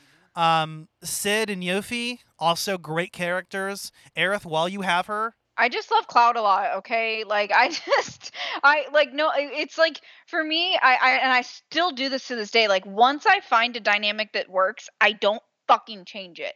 And I probably should, because there's points that are essential to storylines, but I cannot fucking bring myself to do it. I'm like, nope, this squad gets me the most damage and I got this during this boss fight. That's what I'm going to fucking do, and I'm going to stick with it. well, and you can make those characters. Some people have brought up that it kind of personal rankings of characters is kind of redundant when you can kind of build those characters however you want, feed them enough sources to kind of build the stats that you want to for where they make up. I mean, you can even turn the worst character, Ketchi. I mean, honestly, just can we all just agree that Ketchi is the worst character? I'd never even used him that much ever. I used him once and fucking hated it. Oh, definitely. But if you like that character, you can use him. Well, he's a trainer, and he's also just a bad fucking character. His limits suck. One of them nets you a game over. Why would you do that? Or like Vincent. He's a character whose stats are great, and he's also one of the best candidates for the Deathblow materia because he has two weapons with 255 accuracy, but his limit breaks are uncontrollable and can actually result in you healing the bosses that you're fighting. So it kind of sucks, but I like how you can even take, mid-tier characters like Tifa, for example. Not a great character by herself, but you can build up her damage output and turn her into a powerhouse, equip her ultimate weapon or the Master Fist on her with a cursed ring and just negate her instant death status, and she can deal double, triple, quadruple damage and just become a total powerhouse. She is once you build her up, yeah. She also has another weapon that's a good candidate for Death Blow. Yeah. The God's Hand. I mean, I just put her in my squad mostly because I thought she was hot, but after I built her up for a while, I was like, okay, I can deal with this. I used her because she's hot and because I ship her with Cloud, and I wanted to erase her affection points as much as possible after getting Aerith as my date Hey, partner. what about Rude and Tifa? Okay, so that's another part where there's just a subtle element in gameplay, which I didn't even actually notice in my gameplay, in my playthrough, but Rude mentions in one conversation that you happen to overhear that he likes Tifa, that he's got a crush on her. And Too bad, so sad she's mine, bitch. What's funny is in the battle after that, and this is an optional conversation, optional boss battle, and I think in the succeeding battles afterwards, if you have Tifa in your party, he won't attack her. Unless he has nobody else to attack, there's a small chance that he might do it. But most of the time, he'll just be silent and he'll refuse to attack her because he's got a crush on her. Fun fact. Here for it. I just love that subtle little gameplay element that they threw in here. Yeah, just masterful ways of incorporating storytelling. Exactly. Well, damn it, she's hot. I can't fucking kill her.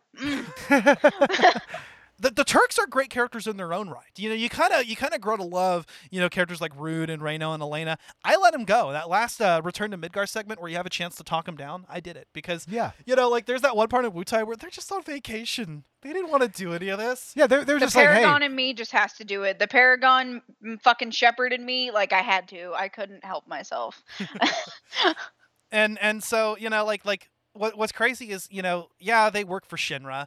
And they're obviously contributing to the blatant classism that is going on in the society, and they get to live among the higher echelons of society while there are people living under the slums, under the rotting pizza.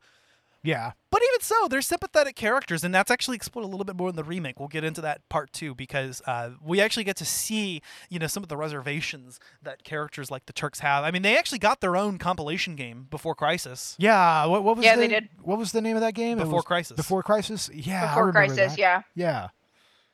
But so we'll talk a little bit about the legacy and some of the sequels, and then I guess we'll sort of wrap things up here because we're running on an hour and a half. But I know that we got out of Final Fantasy VII. It's one of the only titles in the mainline titles in the series that actually spawned its own series. It hasn't ever had a direct sequel, but it did get a movie that takes place afterwards, Advent Children. One of my favorite fucking movies. I want to check it out. I wanted to watch it with Bo, actually. We just didn't get around to it. You guys will fucking love it. There's Crisis Core, which we mentioned before. That's a game that actually follows Zack, a character we really didn't even get into this time. But that's a story that focuses on him that's actually an action RPG with real-time combat. And that's getting remastered in December. Dirge of Cerberus, I heard it was met with kind of mixed reception. Yeah. But it's an action RPG third-person shooter starring Vincent. Yeah. That's pretty cool, actually. I kind of want to try it out. I remember it almost playing similar to Devil May Cry, just with more RPG elements, kind of. Yeah, pretty much. That's what I remember the gameplay. So we also got Before Crisis, which is defunct. You can't play it now, I guess, except through emulation. But that actually focused on a player-created Turk character, which sounds really interesting. There's been and then there's a new game coming out for mobile called Ever Crisis that's actually going to be a reimagining, a retelling of all the compilation entries. So that we can kind of get some of the stories from games like Dirge of Cerberus or Before Crisis that are harder to play now. Yeah. So there's also Final Fantasy VII: The First Soldier, which is the Battle Royale on mobile. I tried it out. I'm not really a Battle Royale person, so I haven't really gotten extensively into it. But it looks interesting. It's running on, I think, like Season 4 or 5 now. Oh, Oh, wow. No kidding. Yeah. And we Damn. are getting Final Fantasy VII Rebirth, the sequel to Final Fantasy VII Remake. I'm sure in the next part we'll kind of discuss where we would like to see the story take place, because Final Fantasy VII Remake only covers the Midgar portion of the story, which And arguably it's a is... big fucking game. I want an alternate branch that Aerith lives. I think that's the direction they're heading in, but we'll talk about that next time. Yes, I So want. like I a still Final want that. Fantasy what if? Well, Kind of, sorta. Remake takes place on an alternate timeline, and they make that clear that there are timeline alterations, and so it's clear that Aerith may actually end up surviving. Yeah. Oh wow, okay. Yeah. Okay, because I've only been into the intro. Like I said, I haven't been too far into the game, which I am very, very excited, and I can't wait to talk about it. Especially, like coming from, talking about this game, and we'll talk about the next game. And the fact that Bo's playing it and he's more of a retro gamer, I'm so proud of you, buddy. Yeah, he played it with me last night. Yeah. I played like the first couple of hours or so. You know what's funny is I was having some flashback moments, because I remember we were in the very beginning of the game. The first time you showed me Final Fantasy VII, let me play, you were kind of trying to teach me how to play and giving me tips. And we were in the same fucking section of the game, the Mako Reactor 1 segment. Yeah. And then the reverse was true. And I was teaching you and I was giving you tips. And you were having a hard fucking time with those shock troopers and that man, those scorpion battle, man. Oh man, they were fucking kicking my ass. I'm just like, what the fuck, man? Wow. It's That's like- so cool though. And I actually have been talking with Alan about wanting to play this, and my brother-in-law actually. So my brother-in-law and Yubo are like the same person. Like he's very much a retro gamer. We've been talking about buying him a Switch with the retro SNES controllers, because we got him a SNES. Yeah. So like I want to get him more into like current gaming, especially because like I want him to play the titles that I'm playing, and I've like invited him over to the house. I'm like, hey, like come watch this. Like I really think you're gonna appreciate it as like a gamer and all of that. And like I really want to play this for Alan and my brother-in-law, just so they can see like their game, like a game like this, like coming forward to the future, and like being able to like show them how to play it. Because that's something so exciting for me. And I'm sure, of course, Bo, you haven't been on the podcast with me before, but this is something that Alan and I do. And it's his last week of college this week, so that's very, very exciting. Oh, nice. So we're going to be getting back into like gaming together. So like one of our favorite things to do if we're not watching like Lord of the Rings or we're not watching a TV show is we take a controller and we trade it off with each other, and that's like our like at home date night. Like we'll make pizza and stuff like that. So I'm really, really excited to play this, and I hope that Alan joins me for the next episode so he can talk about his first ever impression of a Final Fantasy game, and it's 7 Remake, which I think is just so fucking dope, and I really, really hope he plays it with me. It's a fantastic entry into the series. Either one Yeah. are. You can start with the remake and then play 7 to get the rest of the story if you want. Oh, yeah, because it's on the definitely. Switch. Yeah. So you can play Final Fantasy VII on the Switch. I played it. It's a decent port. It's also on PS4. You can get it on PC. Practically any console. You can even There's get even it a on- mobile version. Yeah, there's iOS. You Yeah. can get it on iOS. Yeah. You can get it on iOS, although I heard it's not a great port in that it had. Well, It's not. like it was originally, but like it hasn't been updated in years. Oh wow. Yeah, so, yeah, like- it's not great. The aspect ratio hasn't even been fixed for Aw, modern what? devices. It's like Yeah. trying to download iOS 16 on an iPhone 6. It's just it doesn't work very well. Yeah. It's not great. Yeah. So I don't recommend that port necessarily. Not that I have actually tried it, but from what I've heard, but it hasn't, it hasn't been kept up. The developers aren't supporting it anymore. But do play the Same thing Switch with Anthem. version. This Anthem. game and Remake and also other games like Final Fantasy 15 are all a part of PlayStation Plus extras. $15 a month, and you can get access to a bunch of games that range from $20 to $60. Totally worthwhile purchase. And I mean, and you can cancel it when you're done with the games, but you may find that there are more games. Yeah, and there's a trial period. And that's something I know we haven't really talked about it recently, but it is something that I did want to talk about in this season, especially as we're going into games that are exclusives and things that we've been talking about coming into the season is, guys, I definitely think this is something worthy to invest in, especially if you're wanting to branch out and like expand your horizons. You are getting to play games like Horizon. Speaking of, just using a little bit of nameplay there. But I've been looking into it because I personally have been, not so much doing that and playing games on disc. But to just, like go out and see like games that we've been talking about, or maybe other podcasters or streamers are talking about, it's definitely something worth looking into.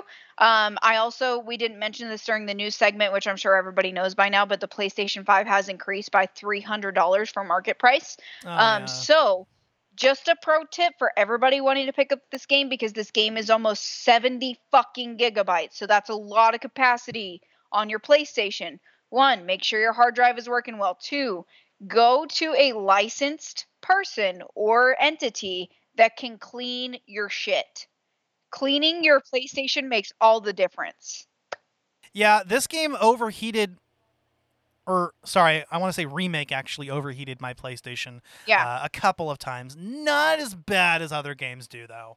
Yeah, Horizon did that shit to you so much, but yeah, definitely it's $50. I did it to my PlayStation 4 and I've been playing some high capacity games on that shit and it's working like it's brand new. And this thing is a first generation PS4. So she's pretty old. She's a little old lady. She's running on some old stuff, but she's able to, do what she needs to do. So guys, please get your PlayStations and Xboxes cleaned. And I definitely wanted to bring that up in this episode because I think especially as we're coming forward into the season, we're talking about a lot of PlayStation games. This is something that I highly, highly, highly recommend you do. It's a great worthy investment, especially if you want to have more longevity in your system, and especially because PlayStation doesn't know how to keep continuing to make fucking shit for the market, and I still can't find a PS5. Yeah. God damn it. Yeah, no kidding. Tony, get on your shit. Microsoft's kind of figured it out. You can actually buy an Xbox Series X or S, but PS5, and it's really sad because I want to get one in time for Final Fantasy VII Rebirth. I want to play the Yuffie intermission DLC for remake. I want to get one for Ragnarok. Well, yeah, Ragnarok too. I mean, thankfully, we're still going to be able to play it on a PS4, but it's not optimized for it. Yeah, and that's something that's really depressing for me. And I did talk about this, and I mentioned that I would talk about it from TikTok and on the podcast as well. Is I really, really, really wanted to see, if not a Final Fantasy edition, because I thought that would be super cool. Like, I want an exclusive edition PlayStation. And the fact that they're not able to bring that to the market and be able to give that and get like an engraved one or get a different cover plate, none of that is available because they just can't produce the PlayStations, and I'm really, really upset by that. I know that the industry is suffering and that there's a problem because of the economy getting the parts, but hey, if Apple and Microsoft can still deliver products, Sony can too. I will say that the only times I've ever seen a PS5 like in the wild has been at pawn shops. Like, both times I've actually seen a PS5 in its physical form has been at a pawn shop. Never at a Walmart, never at a Target. Not at Best Buy. Not at Best Buy. You have to be on a waiting list with Best Buy. What the fuck? I finally got the email that I could actually that I could purchase a PS5 from Sony, but I'm broke right now. Damn it! It only took like a year. I was on the email list and I decided to skip it because we got Alan a Xbox Series S for his graduation present. So that was something that we kind of went in and did instead. But I definitely want one, and I definitely want to be able to play Rebirth on it and play, all the new games on it. But we'll see what's going to happen. I'm definitely not happy with PlayStation right now. I will say that. Well, alrighty, folks, we've gone on long enough. Bo, let's go ahead and get into your final thoughts on Final Fantasy VII. It is quite possibly the most paradigm-shifting game that was ever released. Like, this side of, like, Doom, Yeah.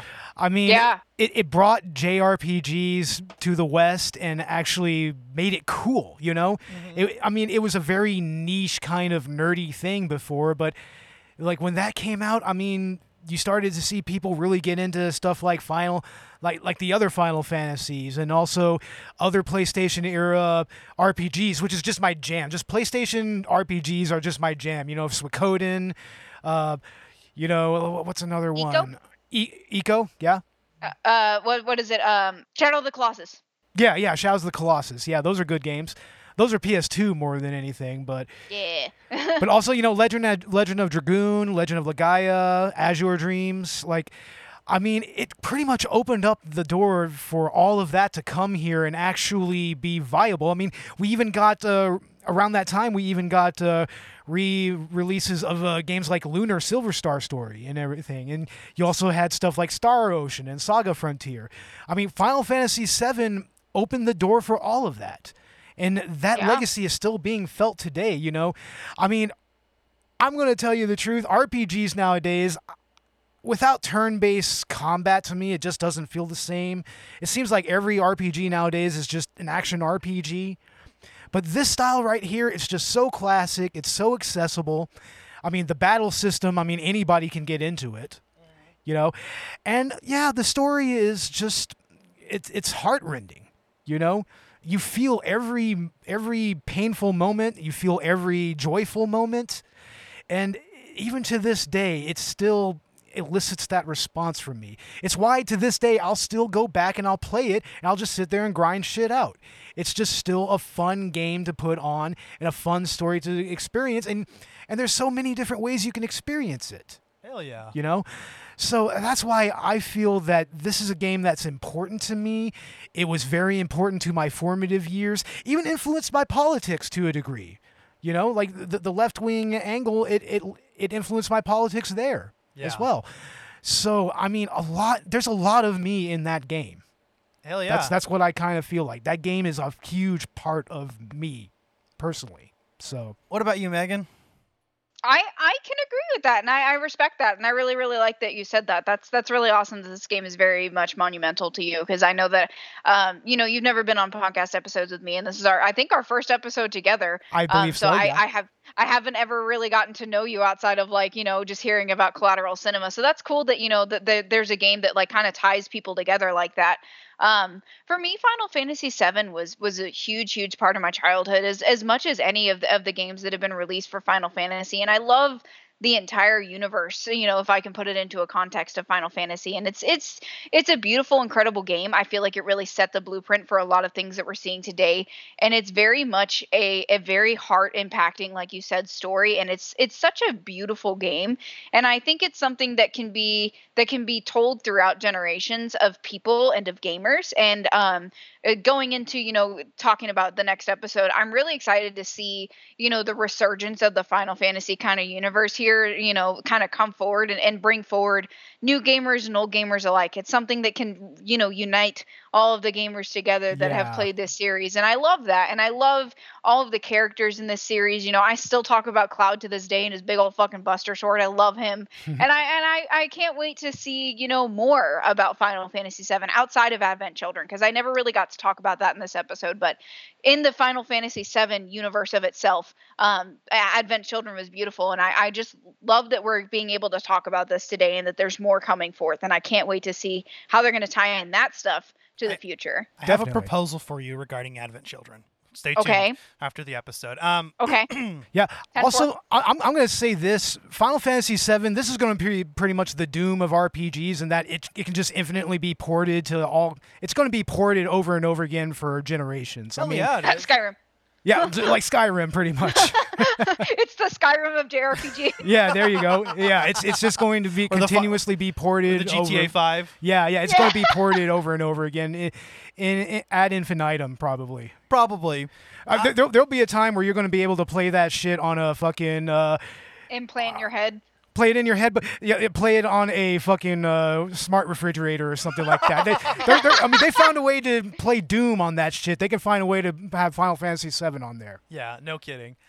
I stand by everything that you guys said. I think that this game is not only important personally, this game is important to gaming. This game is important to dare I say, parts of our general culture.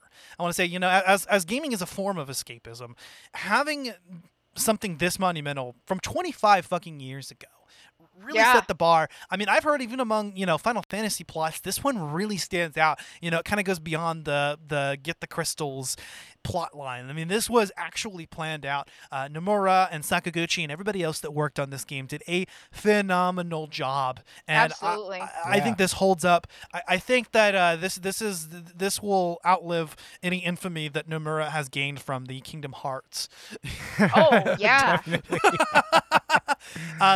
I believe that this game is and still important, still relevant today, holds up extremely well. You need to play it. In fact, in part 2, we're going to explain why you need to play both this and the remake. They are both games that are completely different, and they both need to be played. And I think that, go ahead and if you've gotten through this entire spoiler episode and you haven't played Final Fantasy VII, go play it. I recommend the Switch port. It's great because you can take it wherever you go, and it's actually a good port of the game. And it even has some neat features that make that make the game a little bit easier to play.